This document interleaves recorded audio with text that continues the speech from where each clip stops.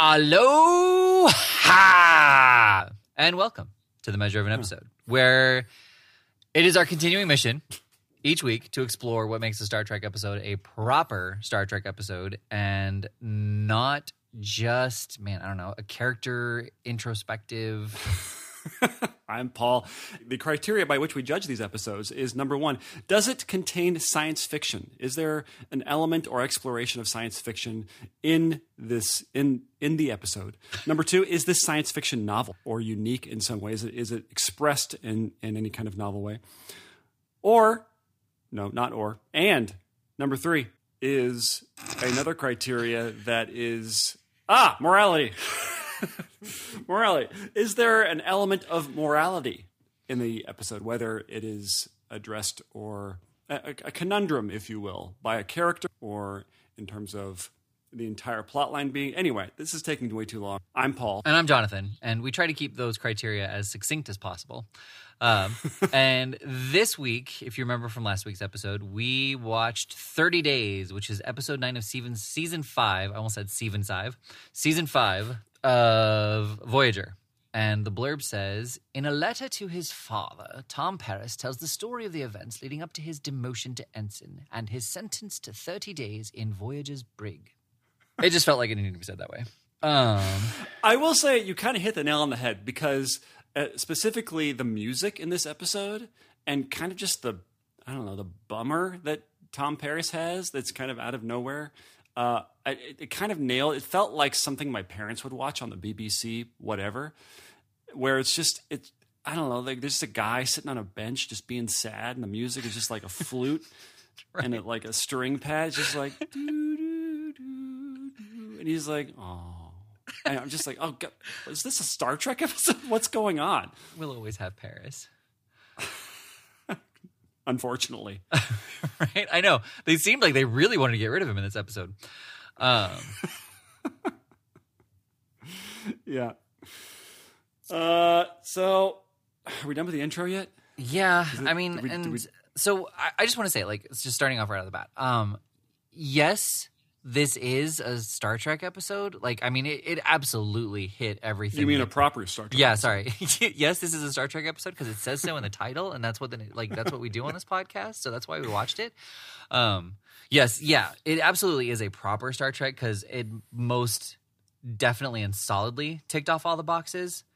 But it was like the writers also were like, okay, how can we make this a Star Trek episode? Here is a sci-fi situation, and here it is unique, and we have this moral and ethical dilemma. Okay, great. We did that. Now let's write the episode. And it was just so... it was like, I don't know.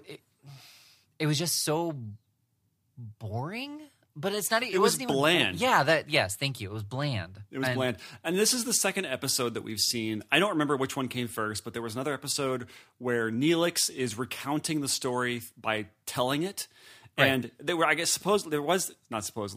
less of Tom Paris kind of voice there. I don't even remember if there was voiceover of him recounting in this letter to his dad what was happening in real time. There was. So there was. Yeah. So I don't know why there's this this impulse to tell stories this way. Because if you were to completely start the flashback or start the episode right at the flashback, we win back nothing. Right. Because all we get, I guess it would make for kind of a bad ending, I guess, but you can write it any way you want. I just don't understand the part where you have to start it at the end of the thing that happened to entice us to watch the whole episode. I mean, that's what they're doing. They're essentially giving you this dramatic event out of context and saying, ooh, don't you want to keep watching, everybody? Well, yeah, and this time around, there was nothing else in the cold open. He was sentenced to the brig and then the titles. And so, like, it wasn't even... We literally knew nothing about it. Like, you could stop there and be like, oh, sad for Paris. All right, let's see what else is on.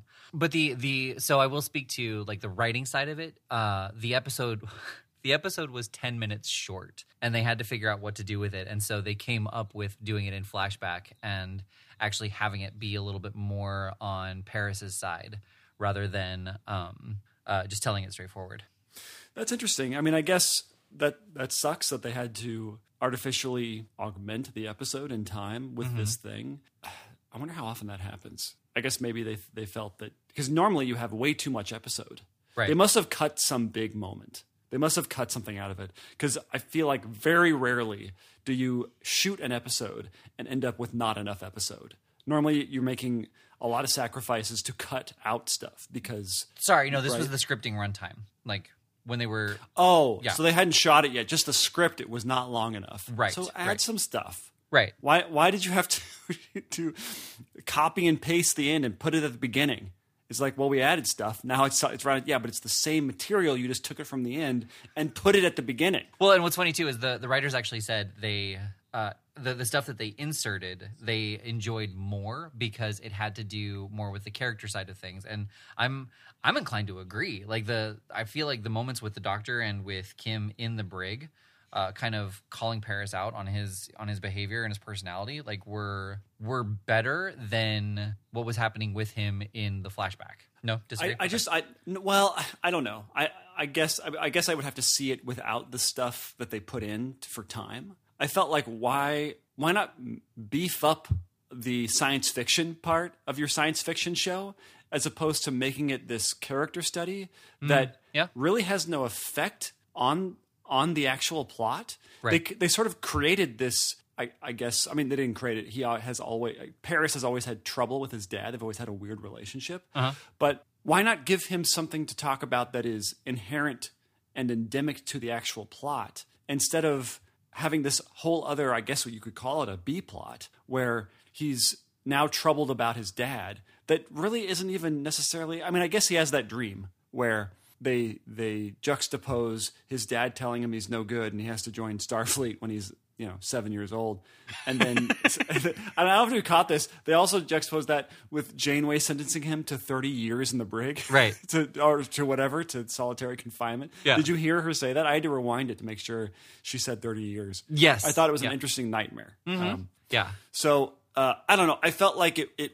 I didn't care about that. And I felt like I didn't care about it because it wasn't really, it was something they tacked on and expected me that just because he's sad and the music is sad, that I'm automatically going to start caring. Right. And I didn't. I was more interested in the actual science fiction of the show, which we can get into later, and I appreciated Tom's sort of activist stuff that happens. Mm-hmm.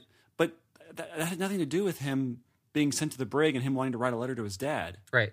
I mean, I got the impression he did that not like he was wanting to do it for a long time and didn't have the time, and he finally found the time. He was so bored that's like, what else can I do? I know, I'll write a letter to my dad. Right. Yeah. Anyway. Yeah. No, I completely agree. And it was, I mean, having nothing but time and being in jail for a second time, I could totally see him doing that, taking that opportunity to be like, well, kind of what he said, like kind of what he said at the end, but just doing it to kind of explain to his dad why he did it. So at least that way he would understand and just, not think like, oh, my kid's a screw up again.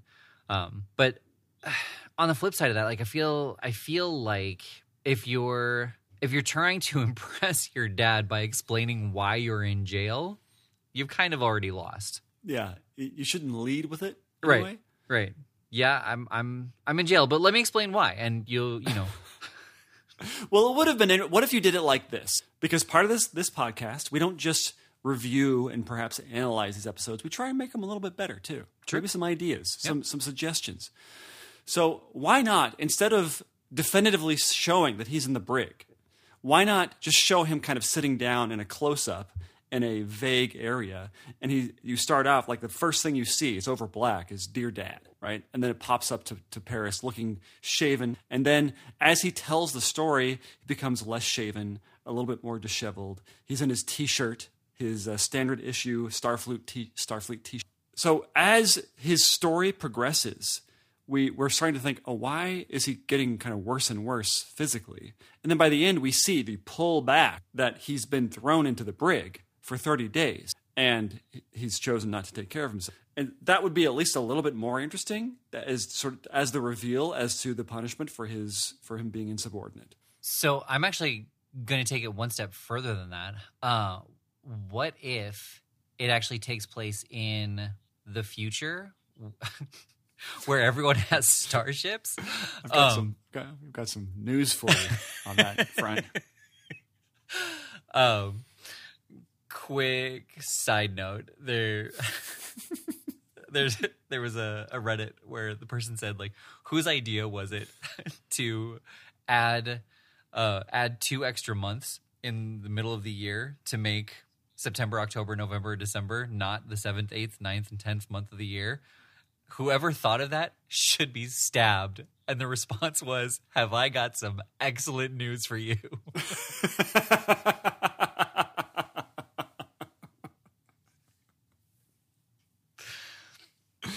Oh, that's brilliant. I know. What an opportunity. Right? That is a once in a millennia opportunity that somebody was able to take advantage of. That's Right. amazing. Yeah.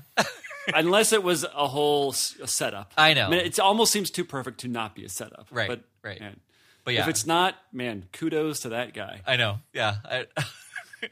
Yeah, I definitely enjoyed that. Anyway, hang on. Let me. That will never happen again. Right. Ever. Okay. So the idea is that it's actually in the future when the subspace messages are now in close enough range that they can be delivered. And his dad actually does receive the letter. And he is sending it from the Delta Flyer saying, I am about to be charged with whatever, insubordination, violating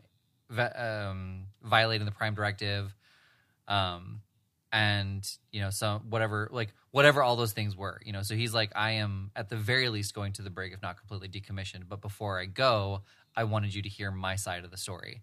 So now we're being told it from the Delta Flyer, and we actually don't know what the end result is going to be. That would be cool. And you could set it up in such a way where it's not clear that Voyager ever gets back, that somehow he's gotten this message Right. either after his death or before his death. We don't know. Right. So you're not spoiling the end of the show necessarily, but that, yes, you start out with the dad picking up this message that comes in. Yeah, well, and it also raises the stakes a little bit more for Tom and the alien Riga, because in this episode, you know, when they're talking about how they're going to fire on the Delta Flyer, it's like, oh gosh, are they going to be okay? Well, this is a flashback, and Paris is in the brig, so yeah, they're going to be okay. Like, it just eliminates that level of tension. Whereas, you know, kind of what you're saying, like if this is sent and we don't know if Voyager made it back or not, like the tension is actually still going to be pretty high. Like, we assume that Janeway's not going to fire on Paris, but we don't know. Right. All right. Well, let's get into the episode. There's kind of a lot to talk about, surprisingly, because it is kind of a thin narrative, I guess. Not thin. It's just, I can tell that they ran out of time. Right. No, that they had a surplus of time. They were trying to figure out what to do with it, and they put in too much Paris retrospective, so they ran out of time. So they show us kind of an abridged version. The whole thing starts out with an abridged version of Paris's demotion, and they throw him into the brig, and we're like, what's going on here? Mm-hmm. And wow. yeah, and we don't know. You know, Paris is visited by Neelix, who gives him his rations, and he asks for a pad, as they call it, PADD, personal assistant digital device. Oh. No, I made that up. I'm surprised I could come up with I could reverse engineer it. I don't know what it stands for. I think it does have I think PAD is a acronym, though. I think so, too. Yeah. I was just impressed. Anyway, yeah, sorry. No, I have no idea. I have no idea what they stand for. I made it up. But that is not the acronym. Anyway. Person authorized to direct. Nope, that's not it. Sorry about that. Personal access display device. There you go. Yeah. I mean, pretty close to yours. Yeah. That all means the same thing. Right. Anyway, okay. And then we get to my favorite part of this whole episode, by far. Captain my Proton? favorite part. Captain Proton. Wow. If there was ever anything I could just watch episodes and episodes of, I'm glad it just wasn't this long extended thing. Mm-hmm. But so after that happens with Harry Kim, Ensign Kim, and who's going to come back later in this, by the way. This is all subterfuge. Let me just give you that, okay? Remember Ensign Kim for later. Okay. So they get called to the bridge, and they say, they're walking down the thing, and they're talking about who Ensign Kim likes of the two twins. And Tom Paris proceeds to have the most misogynistic conversation that has ever existed in Star Trek. He basically says that because Kim likes one of the twins, and that twin doesn't like him back, but one of the other twin likes Harry Kim. Can you imagine? What a great episode this might make. Anyway, Tom Paris then just immediately says, it doesn't matter. They look the same on the outside. Right. That's basically what he says. And Kim's like, what are you talking about, bro? Like, there are microphones in here. Like, want to cancel? He's saying out loud, like, what are you talking about, bro? And like giving him the next slice of knock it off. So quick, I mean, we've talked about the twins before. This episode is the only time we ever see the twins. Really? Yeah. That's interesting. Yeah. Oh. So it wasn't a waste. There was a payoff, I guess, to a certain extent, but okay. So this whole so for the listeners, what's happening is Tom Paris and Ensign Kim, the two twins, the Harrison Benson twins, they are acting out an episode. Okay, yeah, fine, whatever. I've heard it both ways. They're acting out an episode of Captain Proton, and it's not obviously not a defined narrative because in the middle, so they're all play acting. It's almost like they're giving a play for themselves, which because they're like in character. And I always felt like I don't know if I had a holodeck, would I want to?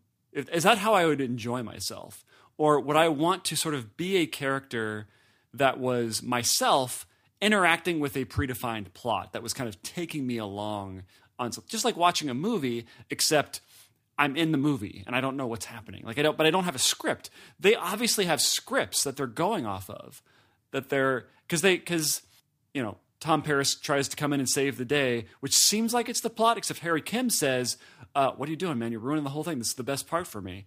And so we're reading different scripts. I don't understand where the entertainment comes from and what's the paradigm. Well, I think it's not unlike a murder mystery where you do come as a character and you have a general idea of what the plot is going to be, but you can have conversations that are completely off script and impromptu and all that kind of thing. And it's just for whatever reason, I mean, because Paris is Paris, like he went completely off script and Kim, is kind of like, this is why I don't like doing Captain Proton with you, especially when we bring in girls. Like, you just... Right. I mean, it seems like Dixon Hill from Next Gen. Right. That makes more sense, where, yes, he is a character, he's a predefined character, and he kind of plays the part of the character, but it doesn't seem like he's ever following a script. He's sort of letting the narrative take him along. It's like, Dick, we need you to come down to the bar. He's like, all right, I'll be right there. Right. In case you were wondering, those were not the same character. Those were two very separate characters talking to each other. Well, it sounded like Janeway and James Bond, but okay. Nailed it. Yeah, that's exactly what was intended.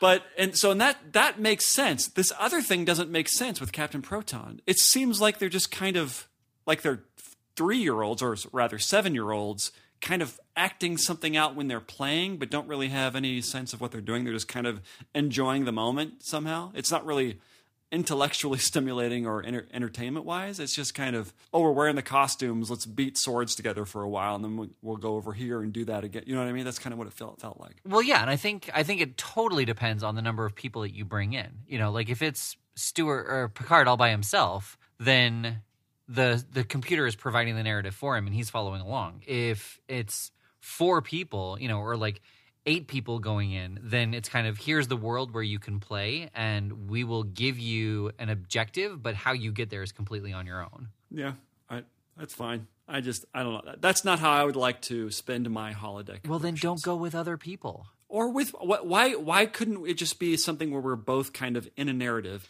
and have to solve a murder? Where we're both kind of in the narrative is also what happens with Data and LaForge, when they're doing Sherlock Holmes and Watson. Like, absolutely that can happen. But I feel like the more people you get involved, the less the story is forced upon you.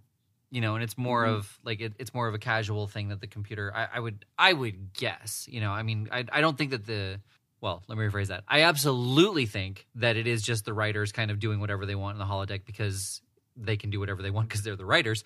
But I think to like kind of explain it a little bit is just that it's just that. Like the more people that are involved, the less possible it is for you to keep the story going. I mean, I guess that maybe that's fun. Maybe that's what they liked. It's like play acting. It's like they were doing a play. Right. Which maybe that's what it was for.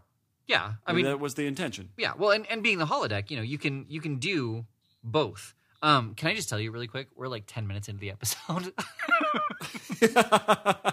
Well, there's so much to talk about. Clearly.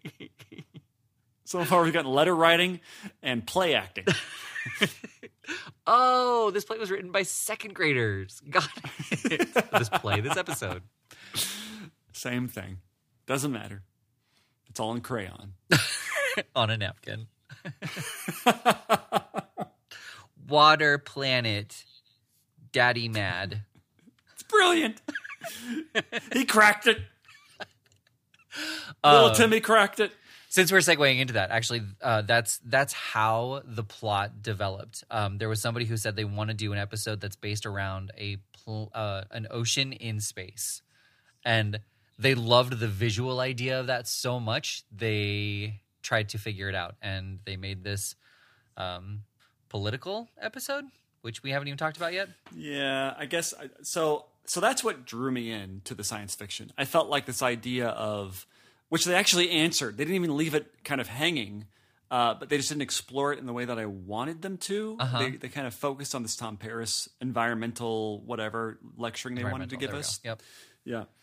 And I felt like that was the most interesting thing. They have this water planet, which to me wouldn't be that kind of crazy to encounter. I mean, our planet is mostly water. But my point being is that they found out that through, so to go through it, they meet this alien race.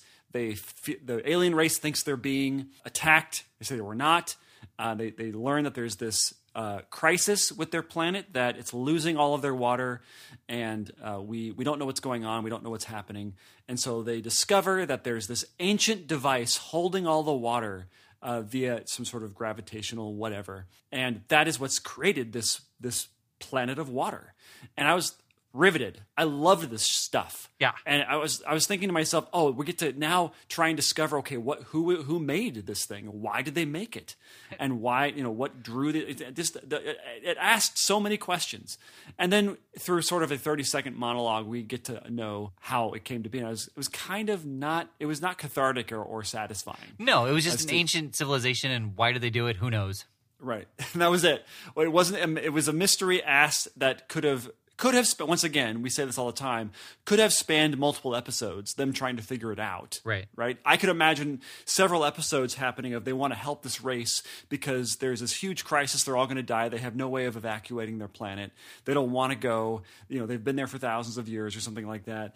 And so they have to find out, and they discover through a bunch of different, mystery points that the Borg made it or whatever. It could have been really interesting, but no, they just handle it in 30 seconds of dialogue and then get back to Tom Paris doing whatever. That would have been such a good thing if they had taken kind of your idea and gone in that direction where they were trying to find the original planet, and that could have given them kind of a history repeating itself thing. Like they found the planet. It's a dead planet, like, because obviously all the water's gone, and they find the computers, and they're able to upload the messages, and it basically says like we let our pride and our hubris get the better of us, and we opened Pandora's box or whatever they did to launch that probe and move the water off, and now we have nobody but ourselves to blame, and we hope that the next alien, whoever it is, does not make the same mistake we do, like letting politics get in the way. I mean, I got the impression this was not their home planet, that they were doing this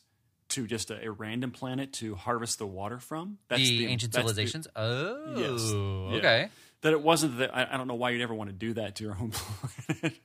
Well, and what I took it as was like it was just they spent so much time thinking whether or not they could. They didn't bother to ask whether or not they should. Once again, I'm confused. Like, were they making dinosaurs? I don't understand. You lost me. Yeah, so they find out that it was made by this ancient civilization. And I was totally hooked. And then you're right. They turned it into this political thing where they started lecturing us. And that's where it lost me. Yeah, right? they basically, like, they could have turned to the camera and said, if you don't stop drilling, you are going to kill the planet. Yeah, I hate it when they do that. And honestly, Star Trek doesn't often do that. They tend to kind of keep it agnostic in terms of politics. Yeah. But they're not that didactic. Right. Not. Right. Yeah. Exactly. So while there's this sort of Star Wars prequel moment when they're underwater and they encounter this giant electric eel, and I was thinking to myself, this looks exactly like the Phantom Menace when they're trying to escape and go through the planet core and where they're being chased by bigger and bigger fish and everything. Right. And so it happens that the flyer, while it's exploring this ancient device, is attacked, and then they spring a leak, and they have to. And Tom Paris, goes over to where the leak is sprung and starts touching where the water is sort of slowly leaking in. So they're at like thousands of kilometers down underneath water. Mm-hmm. And they spring a leak. And let me just say, if you spring a leak and the pressure is that great, the streams of water that are coming through those cracks in your vessel would literally slice through steel. Right. You wouldn't just be able to hold your finger over it. No. It would just cut your finger off immediately. Right. So this thing where you're just like, I'm going to go fix it. Hand me that rag over there. So that was a demerit on their science fiction. Right. Yeah. So anyway, that whole ancient device. Sorry to keep going back to this. It really reminded me of the Dyson Sphere from TNG Relics. Sure. The Scotty episode. And I was like, oh, this could be really cool. And once again, we talked about this in the Relics episode, where what a great opportunity to explore this very science fiction-y idea that they just abandoned for the sake of the immediate plot, which wasn't that interesting. Right. Yeah. Well, and I mean, you saying that, like, it would have been such a fun, like, tie back if they had done something in Next Generation with that alien race, and then they talked about that same alien race here.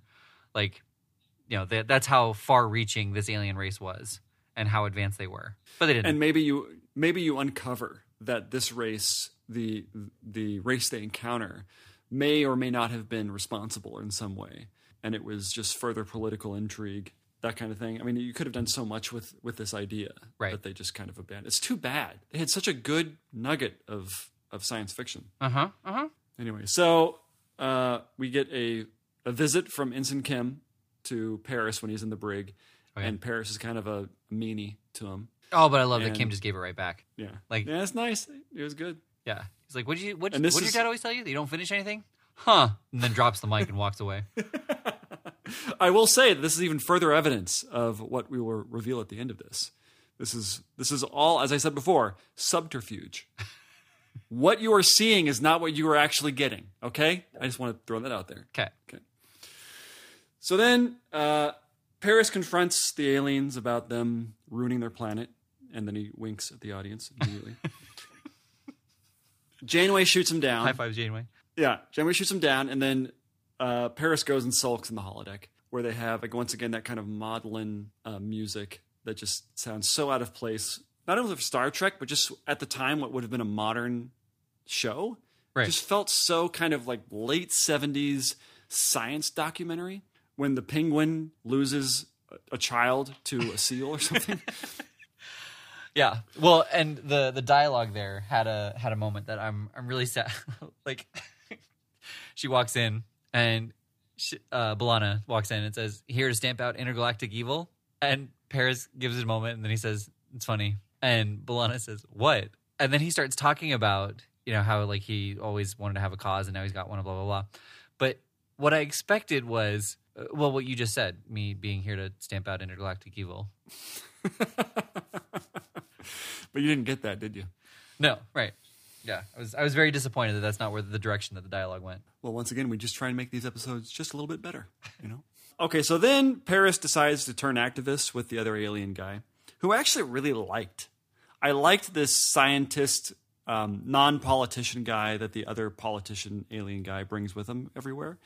I really liked this character. I felt like they weren't very alien. Like, for example, they kind of shake hands with the humans and they just didn't feel like they spent much time outside of them wearing bonnets, of them being alien. Yeah. They just felt very human. They felt very human to me. Right. And it's something that kind of bothers me about Voyager in general. I don't know if like they were given that note or if they just kind of, they were like, at this point we get it.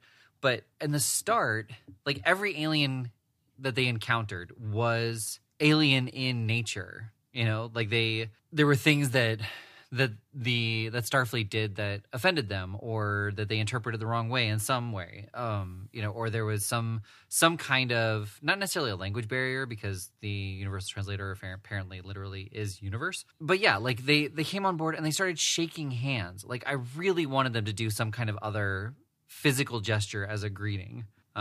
Yeah, or just be totally either offended or confused by that kind of thing. Right. I mean, there is actually a Voyager episode where Neelix goes to talk to some alien race, and at the beginning, they make a point to do all of these body gestures as part of their communication. Mm-hmm. And he's trying to learn these body gestures. And I felt like, okay, that seems realistic, that there would be races where body language is very, very important and at the forefront of communication. It's not just something that you intuit peripherally, right, like it is for us. Right. It is more of this, it is their speech. And so they do that. They just decided that, and especially like, why not insert some of that stuff when they have an episode apparently that was too short? Right. Instead of copying and pasting the ending onto the beginning, it's like, well, we did it.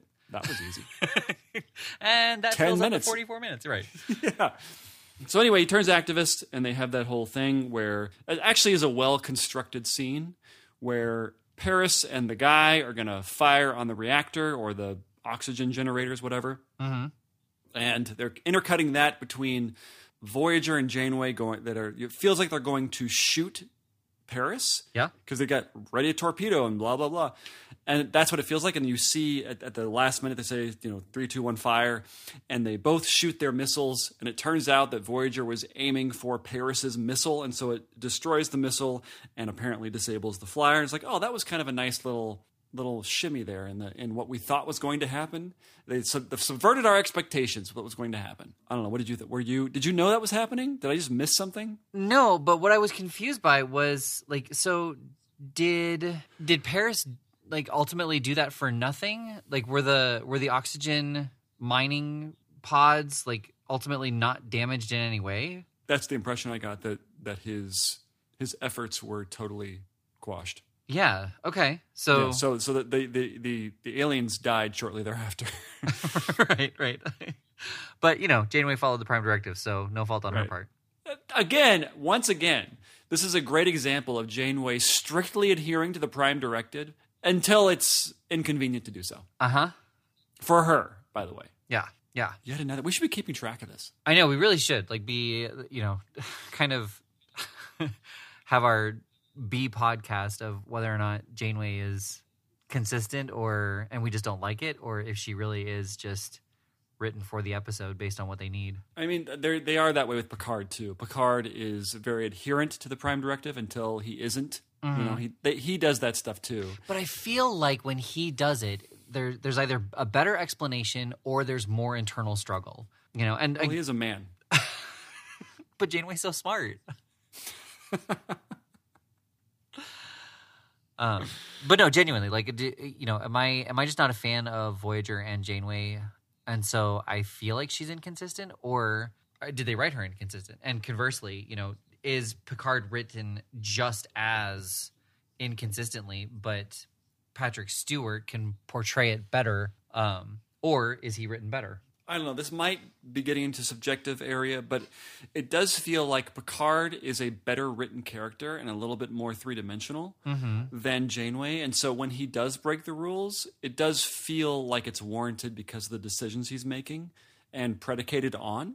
And so when Janeway does it, it just feels convenient because she feels a little bit less like she's been worked out. Right. And I think that's more of a writing thing than it is an acting thing. There was a scene where she was talking to Paris, and I was picturing Picard during the scene, and it was where she was reprimanding Paris, and I feel like it would have been had Picard done it, it would have been a little bit more like the scene with Geordi when he violated the direct orders to go see his mom, and where he's being reprimanded, and then before he leaves, Picard takes off his commanding officer hat, and says like, "I'm really sorry about your mom," and blah blah blah, that kind of thing. And I feel like the scene where Janeway was reprimanding Paris, this should have been that same kind of scene, but instead she just came across as being his commanding officer and not trying to sympathize with him at all until like she said, yes, I agree with you,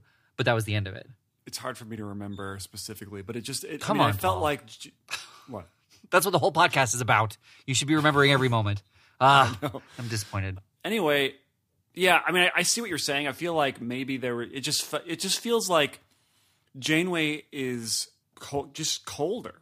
Yeah. As a character. Yeah. She doesn't have, in terms of her affection for the crew, Mm-hmm. yes, she says it at times, but doesn't really show it, I guess. Right. I just feel creepy, like when she smiles. So it doesn't translate for me, and that's what's going on. But Yeah. I don't know. It's hard to tell, because you're right. It is sort of the same scenario. Right. Right.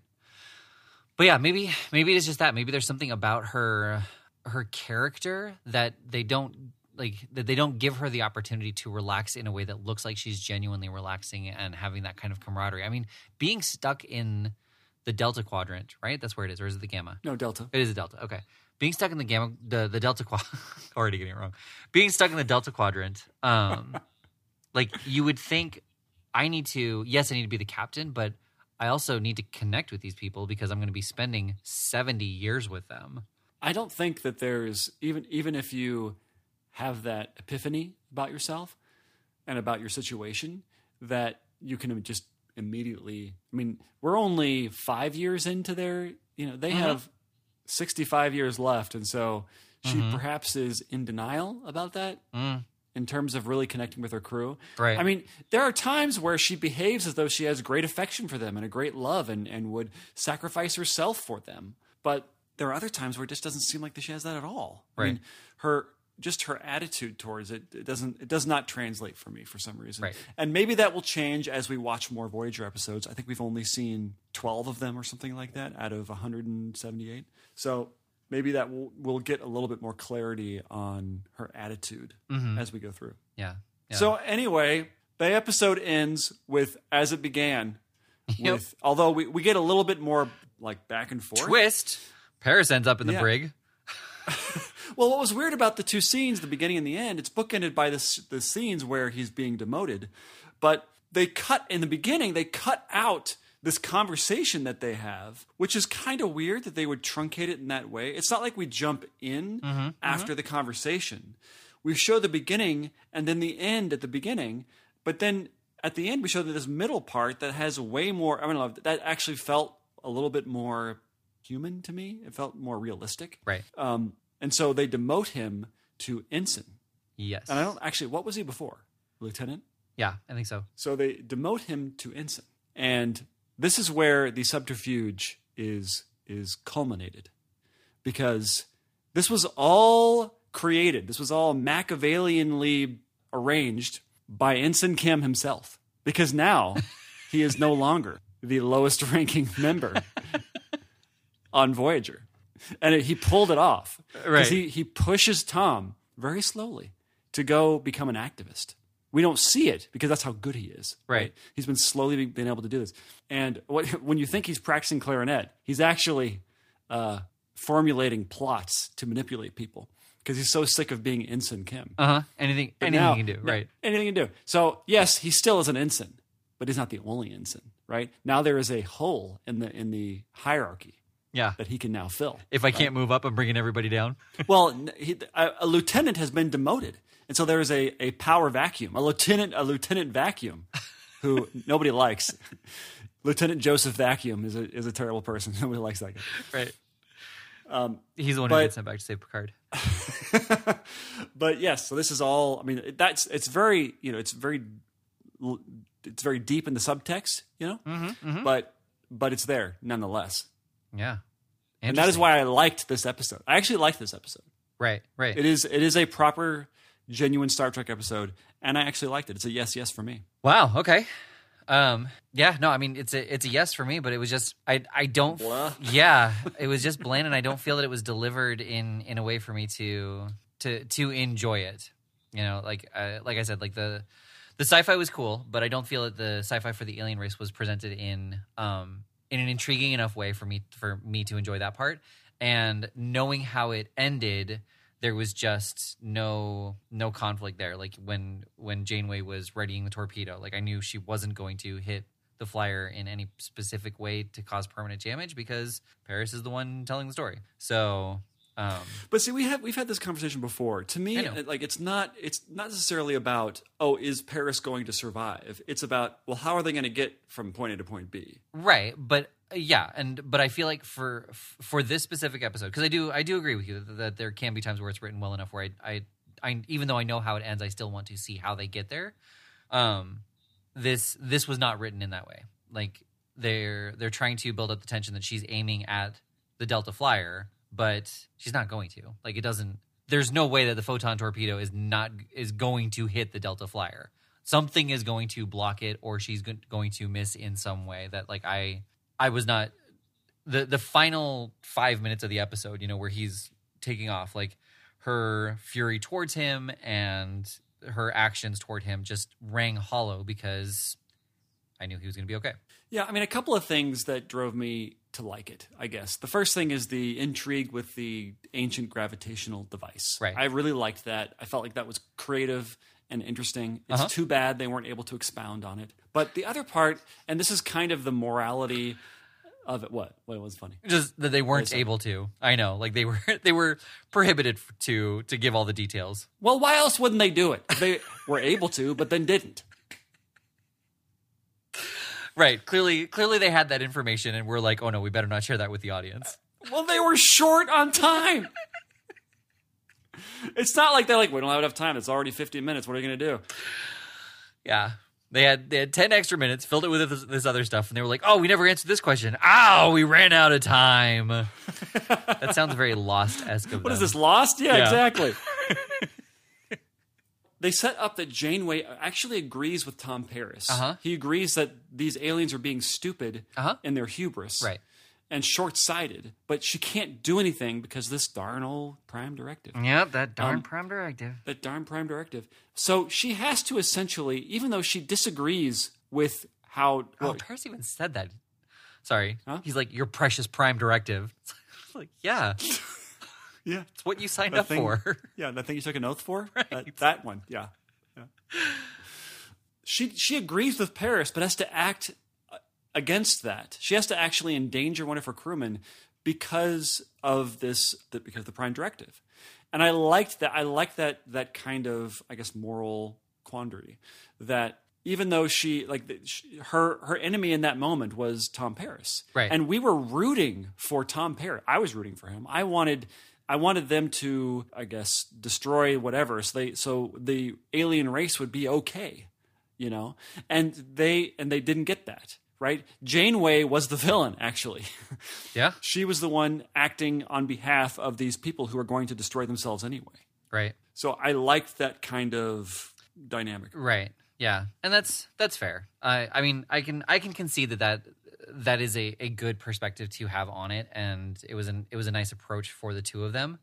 But I feel like it was too much of a heel turn, since again, you know, is it about Janeway's character or is it my perspective? Like I feel like had that been Seven or Chakotay or something, you know, that like she would have been more supportive of their side and defended them rather than agreeing with the aliens. Yeah, I mean, it wasn't a perfectly executed script, obviously. Right. But I don't know. I was kind of fine with it. I did watch it at 1.5 speed, so maybe that's something. Maybe did you? I did. I feel like I'm always doing that. Really, the only ones I don't now are Enterprise at times and Never with Next Gen. Right. Those are paced so well that I wouldn't want to ruin that. But yeah, I don't know. I was well enough entertained that I have to be honest with myself that I did like it. And I have said in the past that this is my Your guilty pleasure. What did I Yep. call it? Yep. My guilty pleasure. Yep. Yeah. And DS9 is one that you don't like, and I guess that has to be my guilty pleasure. But yeah, like I mean, I guess just to kind of go off of Voyager for a second, I am surprised at how much I am enjoying Enterprise. I remember being very disinterested in it when it was first airing, but I am really enjoying the hell out of it this time around. Yeah, me too. I think that maybe because a lot of the ones that we've watched are in the later. For some reason, that's true for all of them, actually. In the later seasons. Well, they're in like the seasons 3, 4, which is the later for Enterprise, but it's kind of the middle ground for all the others. Right. So, but yeah, you're right. I guess speaking of which, let's see what we're watching next. Let me try that again. Speaking of which, let's see what third time's the charm. Speaking of which, let's see what we're watching next. Oh man, it is quite possibly the pinnacle of Star Trek. This is what all episodes are compared to. It's TOS, and it is City on the Edge of Forever. Now, see, I've never seen this. I mean, I know the episode by name, but Okay. I've never seen it. Okay. Seen it. Okay. So you may or may not be right about that. Right. Yeah. No, I am. Because the pinnacle of Star Trek is those are big words. Right. No, I know. And I think actually it's interesting that it comes up so close to the Times Arrow one, because I feel like both of those are kind of considered quality Star Trek episodes. And yeah, so it's TOS. It is episode 29 of season 1, and the blurb says Bones travels back to 1930s America and inadvertently destroys the future. To reverse the damage, Kirk and Spock also go back, and Kirk falls in love. Oh, man. Just remembering the episode is so good. Oh, I mean, that sounds, just from the description, it sounds like the plot to Back to the Future, Yeah? more or less. Yeah, that's true. That's true. So I already like it. And it's already not a Star Trek episode, or a proper Star Trek episode. Because there's no science fiction in it. Right. So, yeah, let's see if you're right. Okay, let's go watch it. Okay.